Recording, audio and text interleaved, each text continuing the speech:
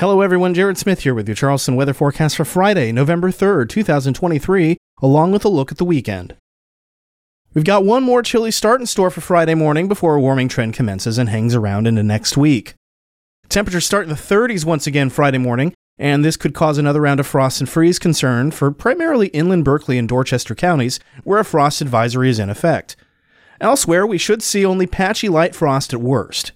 From there, though, temperatures will warm into the upper 60s, several degrees warmer than we've been in the past couple days, with plenty of sunshine to be had once again. The warming trend continues into the weekend. We'll start Saturday in the upper 40s, some 10 degrees warmer than Friday, and warm into the low 70s in the afternoon.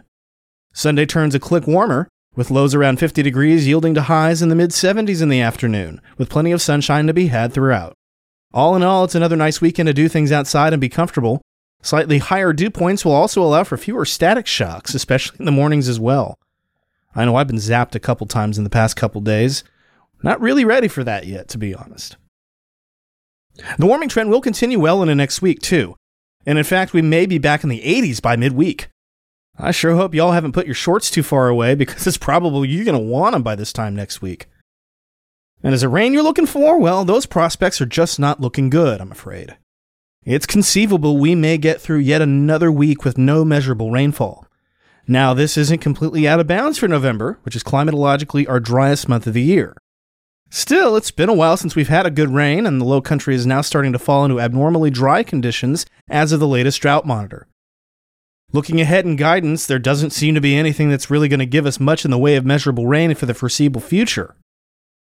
Stay tuned, of course, as this could change, but suffice to say right now, it's probably pretty safe to wash your car.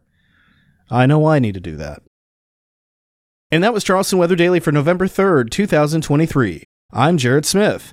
You can find Charleston weather forecasts online at chswx.com, on Mastodon at chswx at chswx.social, on Instagram and Facebook at chswx, and on Blue Sky at chswx.com.